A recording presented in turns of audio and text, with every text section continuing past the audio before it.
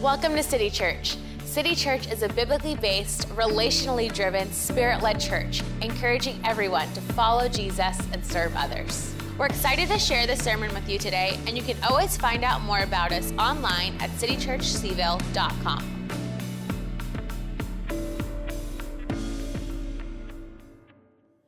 Well, good morning. It's good to see faces, or at least half faces, in the room. I hope that you've had a blessed weekend, a holiday weekend, and that yesterday, last night especially, was really special for you and your family and those you were with. I want to start this message. I'm excited to share with you the things I've been wading through this week, preparing for this moment. But first, I want to invite you to look ahead to next week and let you know, here at City Church, we start a sermon series, and there's always a lot of thought and energy invested in that. This is the end of the Holy Spirit, the Comforter Has Come series. This is the last message. We have taught everything there is to teach on the Holy Spirit now. Well, not exactly, right? But we're gonna stop this series, and next week I want you to know and look forward to a new series Pastor Pete will begin on the Sermon on the Mount. And I even want to float this idea, as crazy as it may sound, that you actually get a Bible and read the Sermon on the Mount before next week when Pastor Pete starts preaching through the Sermon on the Mount. It's Matthew 5 through 7. If you're interested in doing that, I encourage you to grab a Bible and read. That'd be a great way to prepare your heart for the message that's coming next week. For the message this week, I want to start by thinking about this word, comfort, and what comes to mind for you. What comes to mind for me is comfort food. And I don't know if what you hear or smell in your imagination when you hear the words comfort food. I'll tell you that for me, my mouth starts watering. And I've already broken the cardinal sin of preaching, which is to talk about food. Because then all of you are thinking about food, and now I'm going to ask you to do your best to stay with me. But I want to share with you a top 10 of American comfort foods. A survey was conducted by Sara Lee, the bread company. If you guys ever eat Sara Lee bread or pies, you know what I'm talking about. But Sara Lee conducted this survey, and they found that Americans really love these 10 foods as comfort foods. I want to share them with you and see if maybe yours are on this list. So number 10 is tomato soup. Does anybody think, when they think comfort, they think tomato soup? It didn't hit me, but I see a few hands. Yeah, okay. How about chili? Does anybody think chili? I can say for me, especially on a cold day and being raised in the part of the country I was in, a good bowl of chili was something special for me. Number 8, mashed potatoes, which I guess isn't really a meal, but but some people it may be a meal. You're like, just give me a bowl full of mashed potatoes and I'll be happy. It is comforting. I can agree with that. Grilled cheese is number 7. Grilled cheese. A few grilled cheese lovers out there. I was raised putting mayonnaise on my grilled cheese. And see, I see a head nodding. Victoria agrees with me. Maybe some of you at home are actually moved inside in ways you weren't prepared for hearing that. But I love it. It's good. Number 6, mac and cheese. Yes, now mac and cheese is one of those things. I can say I've seen people just eat a bowl of mac and cheese for a whole meal. I've seen it happen. I had mac and cheese last night, and it was really good. I enjoyed every bite. Pasta is number 5. Number 5 is pasta, and I think that's like 1,000 different meals, right? Like pasta with anything, but it's comforting. And I've had Miss Fran's pasta, and it is something special. She does a good job with it. So I can say yes, very comforting. Number 4 is French fries. Can you agree? French fries are a good thing. Yeah, and then you probably have your favorite types of fries. Are they curly, or are they steak fries, or are they McDonald's fries, which are always good any time of the day? I don't know how you feel about that. Number 3 is fried chicken. Fried chicken is the comfort food. In the Deep South, where we just came from when we moved to Virginia, they also referred to it lovingly as the gospel bird, because every potluck, every Sunday, there was fried chicken, and it was comforting. Number 2 is burgers, all right? And you can build a burger any way you want. Maybe that's the part of it that makes it comforting. You can have pickles or mustard, cheese, mushrooms if you want, some A1, steak sauce, whatever you want on a burger, you can have it, and it can be really comforting. But number 1, and in my opinion, Number one being far superior to all the others on this list, pizza. Pizza, man, that does my heart good. I love good pizza. It didn't have to be good pizza. I mean, we practically, every Friday is Pizza Friday for us. We got to the end of the week, and almost every Friday we'll eat pizza. And we don't go get we just get the stuff we can grab at Domino's. We pull it in, and everybody loves Pizza Friday. So I don't know how those foods strike you, but I bet you can agree with this truth. At the end of a really hard day, a really hard week, comfort food helps. But that good feeling that comes from comfort food is only fleeting, right? It only lasts so long. And then, depending on how much of the comfort food you ate, there's an even worse feeling that follows, right? And you start to think, oh, I shouldn't have done that. Oh, I can't believe it. But I want to talk this morning about a different kind of comfort. I want to talk to you about the God of all comfort, who is always good and always a blessing. And I want to talk about a history that God has that warms my heart and should warm yours. If we take the biblical story and we open it up and we start looking for what kind of God we serve and what he's about, from the start, he's good. And he's created something that's good. And in man and woman, he says, this is very good. But then, like we are prone to do, we fall, we fail. But God proves from the very beginning of this story we read in Scripture that he is a God of comfort. Even when Adam and Eve reach for forbidden fruit and they fall in the garden, God comes to clothe them. In their nakedness, as they're ashamed, he clothes them. And then he encourages them. He's honest about what life is going to be like and how difficult it's going to be, but he encourages them. And he gives them a life to continue living. He comforts them. From the very beginning, God is a God of all comfort. And when you fast forward and you look at the patriarchs, Abraham, Isaac, and Jacob, and you read the stories, it's clear that our God is not a God to Abraham, Isaac, and Jacob. He's the God of Abraham, Isaac, and Jacob. And there is a distinction. God actually comes to Abraham. He promises him his descendants as numerous as the stars in the sky and the sands on the seashore.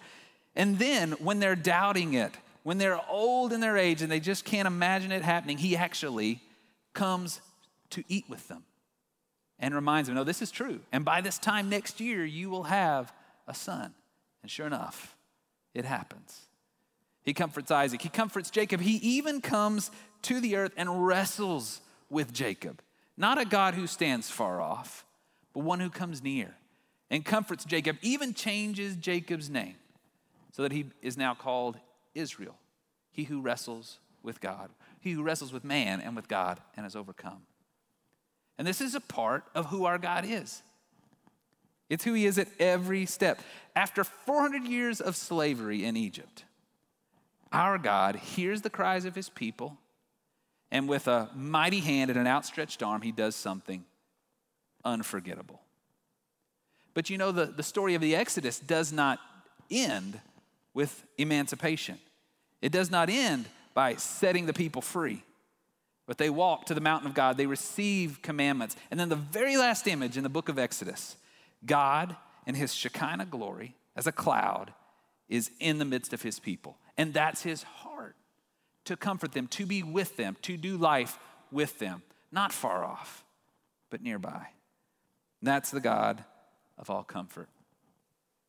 But the people of God, like the people of God in this room, often struggle just to really understand that, to really know that and believe that and hold on to that. And as the people of God, we're in and out of love with our God. There came times that God had to speak judgment on them, and he had to bring them to their senses, to say, look, you've turned away from me, you're worshiping other gods, even to send them into captivity and exile. And it's in this moment, I want us to find words of comfort today.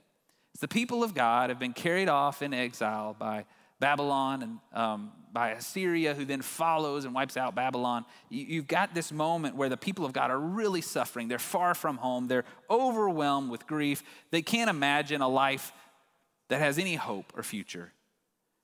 And God speaks to his servant Isaiah in Isaiah 40, and this is what he says. Comfort my people, says your God. Speak tenderly to Jerusalem and proclaim to her that her hard service has been completed, that her sin has been paid for, that she has received from the Lord's hand double for all her sins.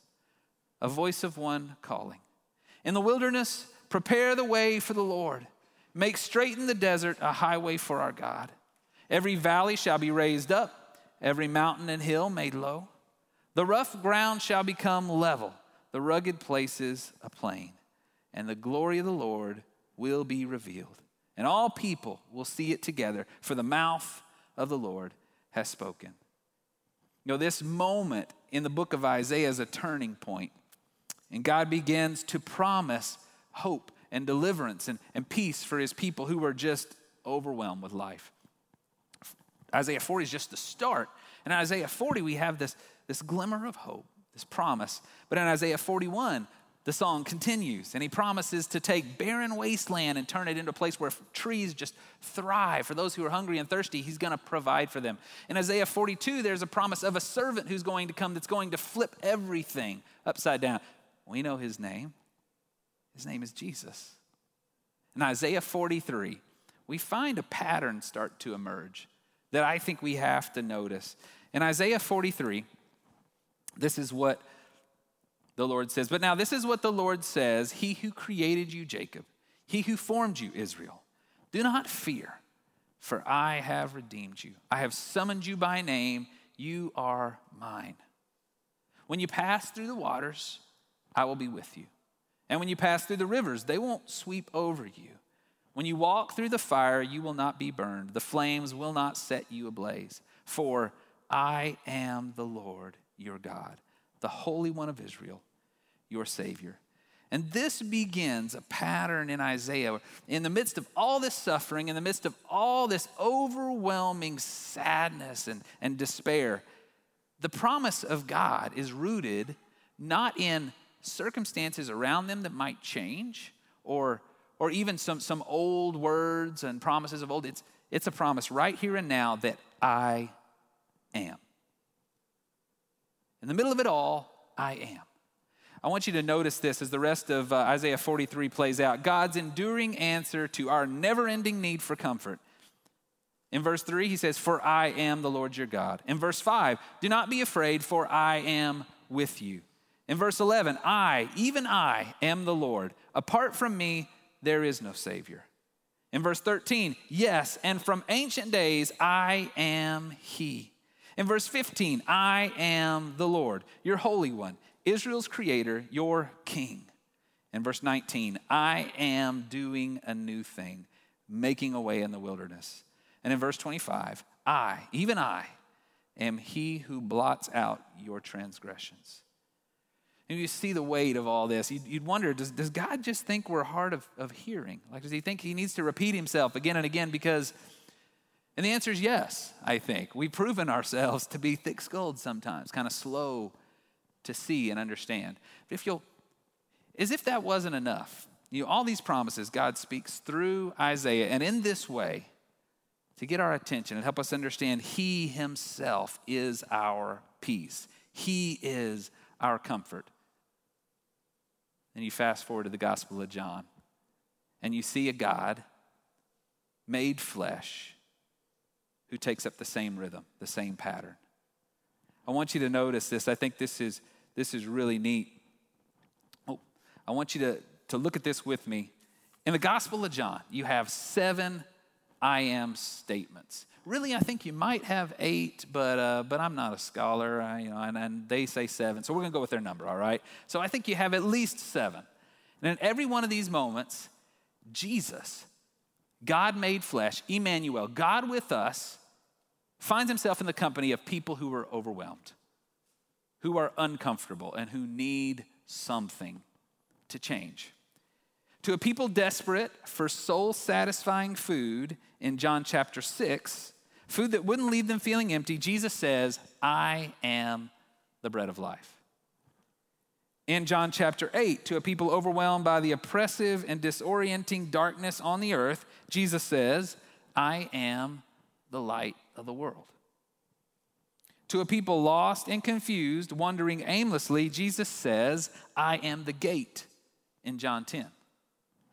Again in John 10, to a people who are harassed by the one who comes to steal, to kill, and destroy, Jesus says, I am the good shepherd. In John 11, to those overwhelmed by grief and the power of the grave, Jesus says, I am the resurrection and the life. In John 14, to those with troubled hearts looking for a better home, Jesus says, I am the way, the truth, and the life. And finally, in John 15, to those he's calling to carry on his ministry, restoring his creation, Jesus says, I am the vine, and you are the branches. Goes on to say, it's to my Father's glory that you would bear much fruit. And do you see what's happening here?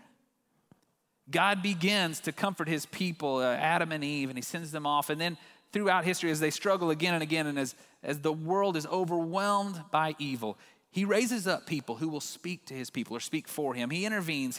He makes a covenant with one and then with one nation. And he's working through that to bring comfort to them and to the world by extension.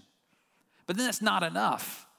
God himself puts on flesh, stands among people who are desperate for comfort, and he says, I am bread. I am light. I am the vine. He says all these things, culminating with this last one, I am the vine, and you are the branches, to announce something new.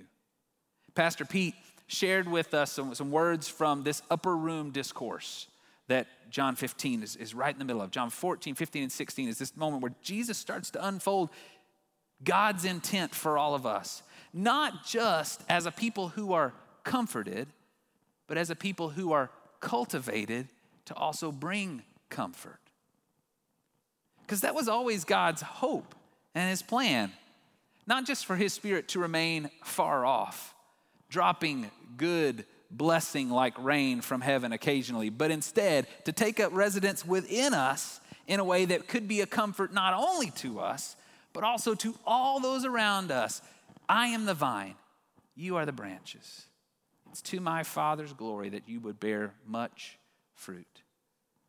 You know, and Paul grabs hold of this idea and gives a little more detail in what he's talking about.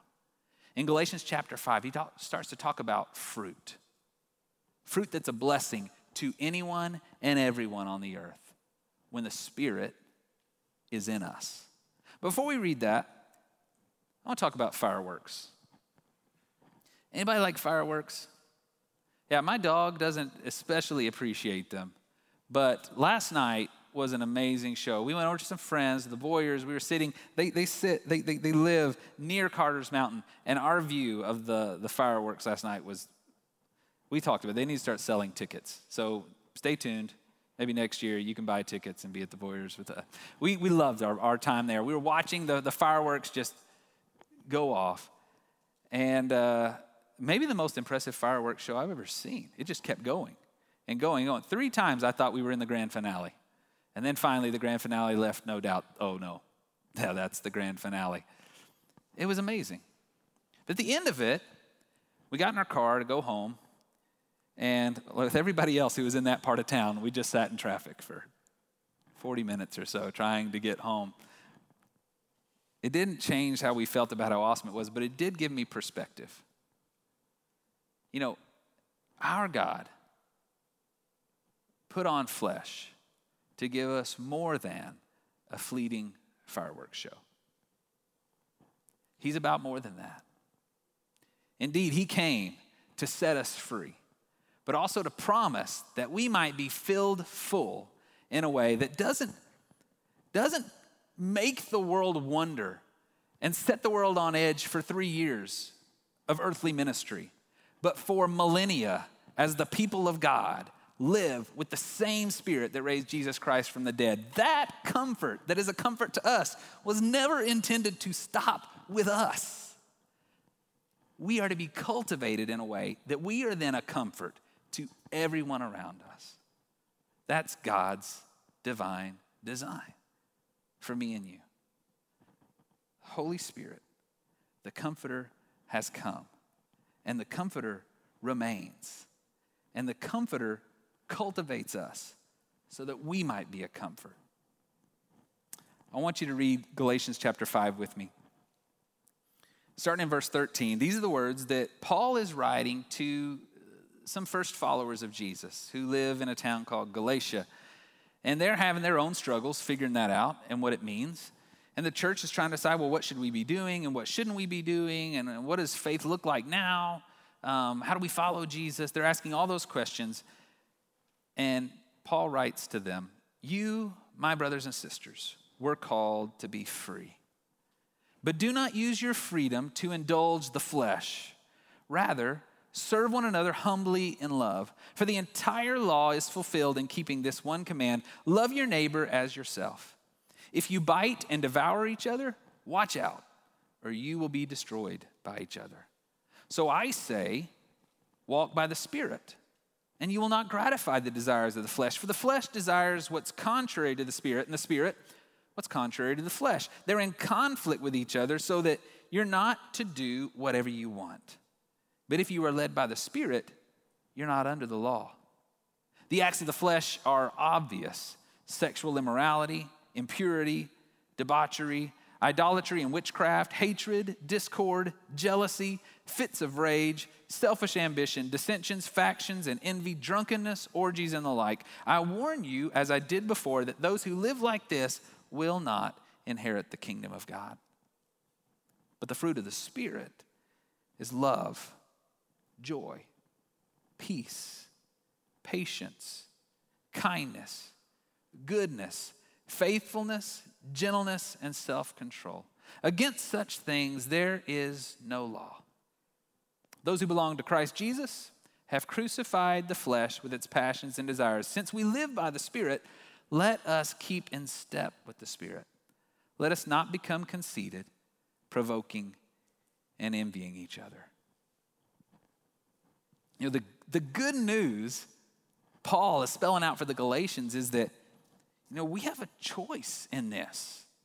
You know, what our life looks like. And, you know, it reminds me of a moment that I spent in Costa Rica. So you're like, wow, yeah, the Roger's just been jetting about the world, just having fun. This is a long time ago. And before we had kids, we were newly married, and my brother was engaged. He decided he was going to get married, and he was marrying a young woman who had been widowed early in life. She'd already had a traditional wedding. She wanted something different. So they said, let's go to Costa Rica. Let's do a wedding there. And we said, okay, I guess that's all right. No, we were like, yeah, that's awesome. Let's do it. So we all got on the plane and we flew over there and we did everything you got to do for a wedding. We got them married, and then they went on their honeymoon, and we had a couple days left in Costa Rica. So we're trying to figure out what to do at the time, and they said, y'all should go horseback riding. So we're like, okay, cool. How does that work? Well, they said, well, you got to drive to this place, you wait at this place, and then you get on the horses, and then you ride through the rainforest, and then you go swimming at a waterfall. And we were like, yes, that sounds awesome. So we did that. We started it, and we found ourselves at this Costa Rican villa for lunch. And we're supposed to just kind of be waiting on the horses and to get going again. But as we're waiting, some of the guys that are there, the locals that were working at this villa, said, hey, are you hungry? We were like, well, I mean, I'm always hungry. I was like 22 years old. Like, yes. The answer is always yes at 22. I am hungry. And so they said, well, here, do you want some fruit? I said, sure. And so they started walking around the edge of this yard. And at every single stop, there was a different kind of fruit hanging on a tree. And they'd cut it off. They started with the coconuts, which, pull those down and cut them off. And we're like, wow, that's so cool. And we're like drinking it and thinking, that doesn't taste like I thought it would taste. But we're like, this is fun. And they start going around different fruits. I can't even remember the names of all the fruits on these trees, but we made our way around this courtyard, this yard. And it was amazing. And as we were sitting there taking it in, and I was just like pinching myself, like, this is awesome. I realized this is who we're supposed to be.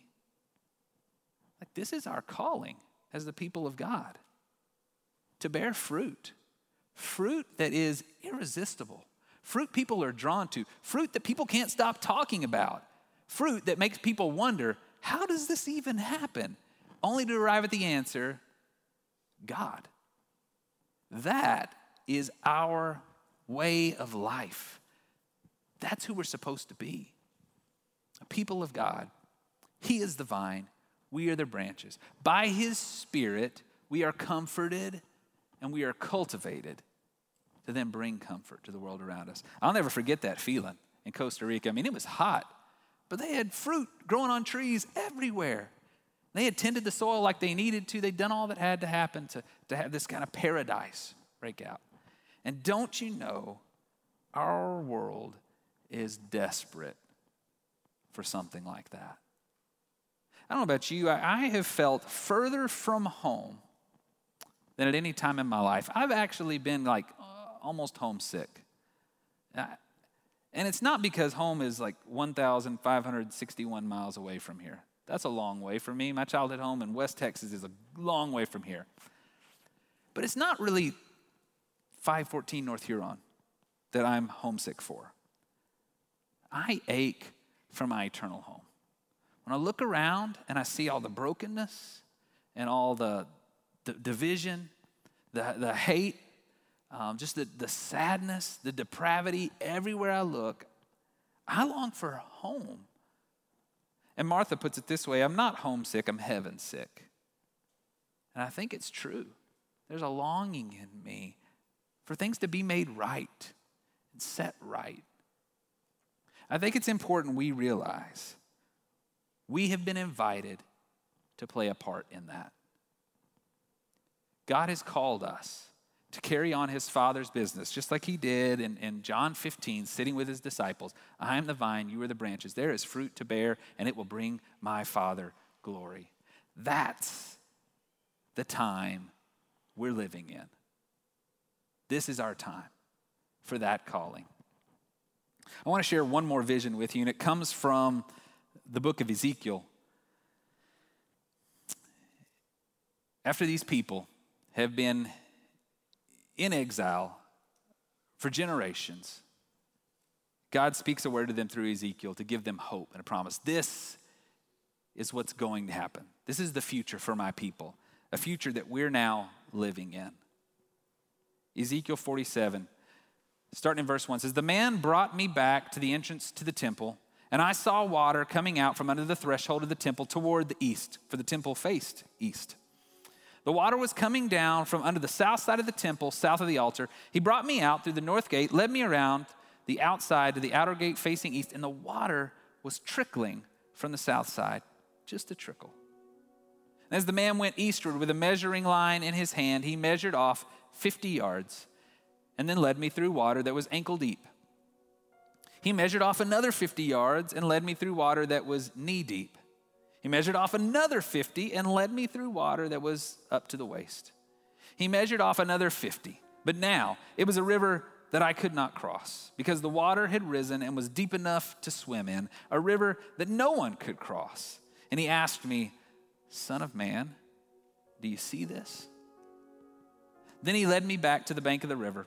And when I arrived there, I saw a great number of trees on each side of the river. And he said to me, 'This water flows toward the eastern region, and it goes down into the Arabah, where it enters the Dead Sea.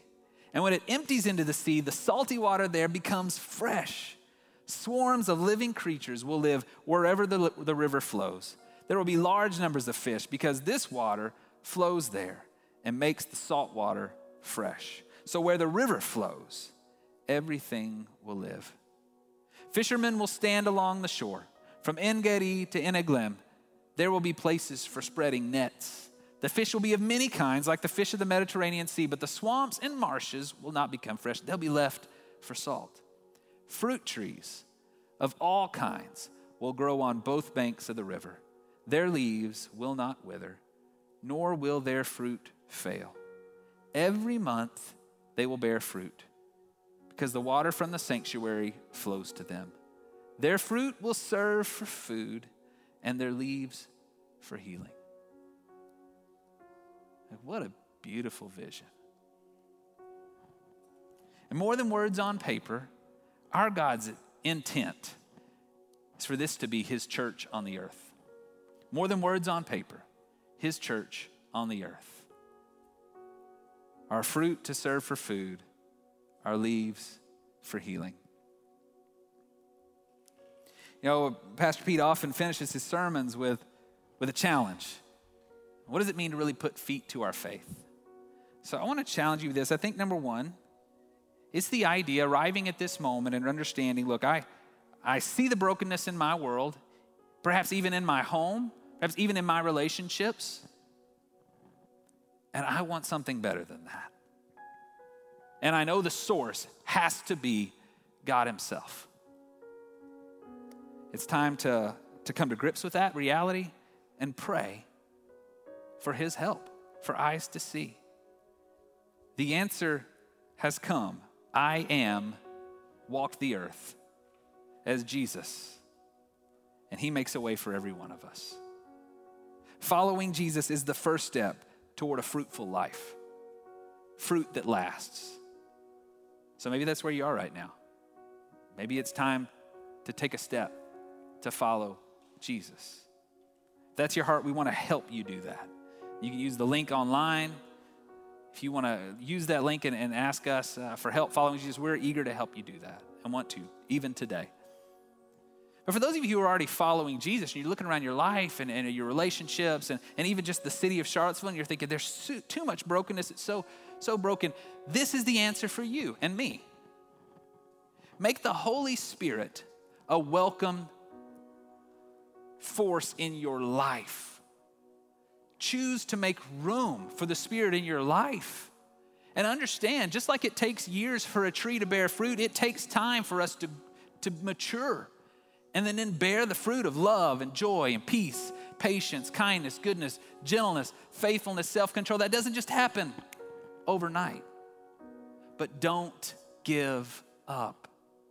Persist in opening your heart to the Spirit, inviting the Spirit to fill you, inviting the Spirit to teach you, and inviting the Spirit to lead you. Because I don't doubt it for a second. God's will for every one of us is to be fruitful and multiply. It's to bear a fruit that lasts. And that's his promise. I want to invite you to stand with me now. And if you have your communion with you at home, I encourage you to pull that out as well. Those of you at home might have an easier time. We have these cellophane tops we're going to have to try to pull off. But when you can, I want you to grab the bread and hold it with me. And think about the Lord's Supper he instituted with his disciples. Comfort food at its very best. The comfort of knowing our sins are forgiven. The comfort of knowing our God is not a God who loves us from afar, but who draws near, even so we can touch him. And I want you to take his body. On the night Jesus was betrayed, he spoke to his disciples and he said, "This is my body broken for you.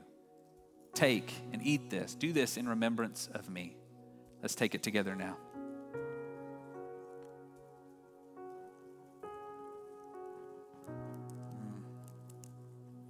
Now, take the wine, the grape juice, the blood of Jesus.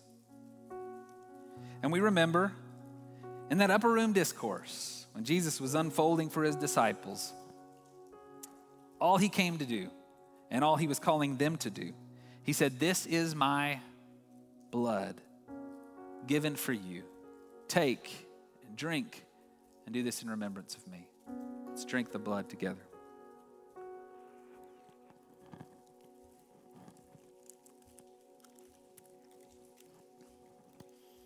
Our God did not just come to comfort us, but to cultivate us so we might be a comfort to others, filled full of his Spirit, bearing fruit of every kind. Jesus, we thank you for your body and your blood.